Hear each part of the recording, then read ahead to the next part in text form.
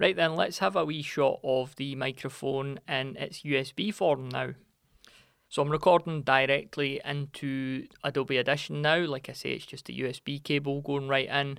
So I think I've got all the, I've got its hat on, I've got both buttons activated on the back. So let me just remove all of those.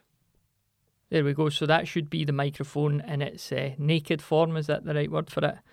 Let's go back to this really exciting booklet. In these pages you'll find a detailed description of the features of the Q9U as well as step-by-step instructions for its setup and use. Let's turn that mid button back on. If your microphone was purchased in the United States, you'll also find a registration card enclosed. Don't forget to follow the instructions so that you could receive online technical support and so that we could send you updated information about this and other Samsung products in the future. Okay, low cut filter on. Also be sure to check out our website samsungtech.com for complete information about our full product line. We recommend you keep the following records for reference as well as a copy of your sales receipt. And there's a wee bit where you could write your serial number and the date of purchase.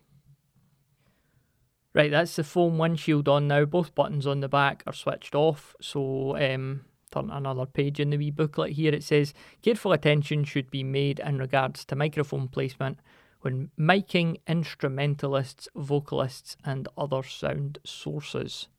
Let's turn all those buttons back on. Alright, the low cut button on, the mid button on, the foam windshield on. Again, this is a USB recording. We suggest that the microphone be placed directly in front of the performer at a distance of 4 to 12 inches. This will help focus the mic's pickup of the vocal performance while blocking out unwanted background noise.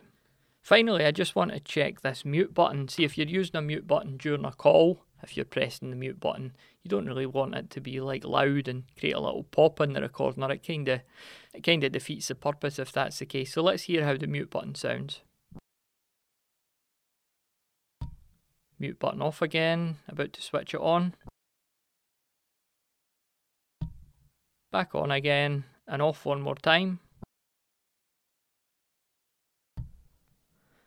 Yeah, so interested to hear how that sounds when I listen back to it, the mute button being pressed on and off. Like I say, if you're sometimes on some mics you use the mute buttons and it just defeats the purpose because you hear it going on and off. So yeah, there's a full comprehensive sound sample for you of the Samson Q9U in both its XLR and USB form.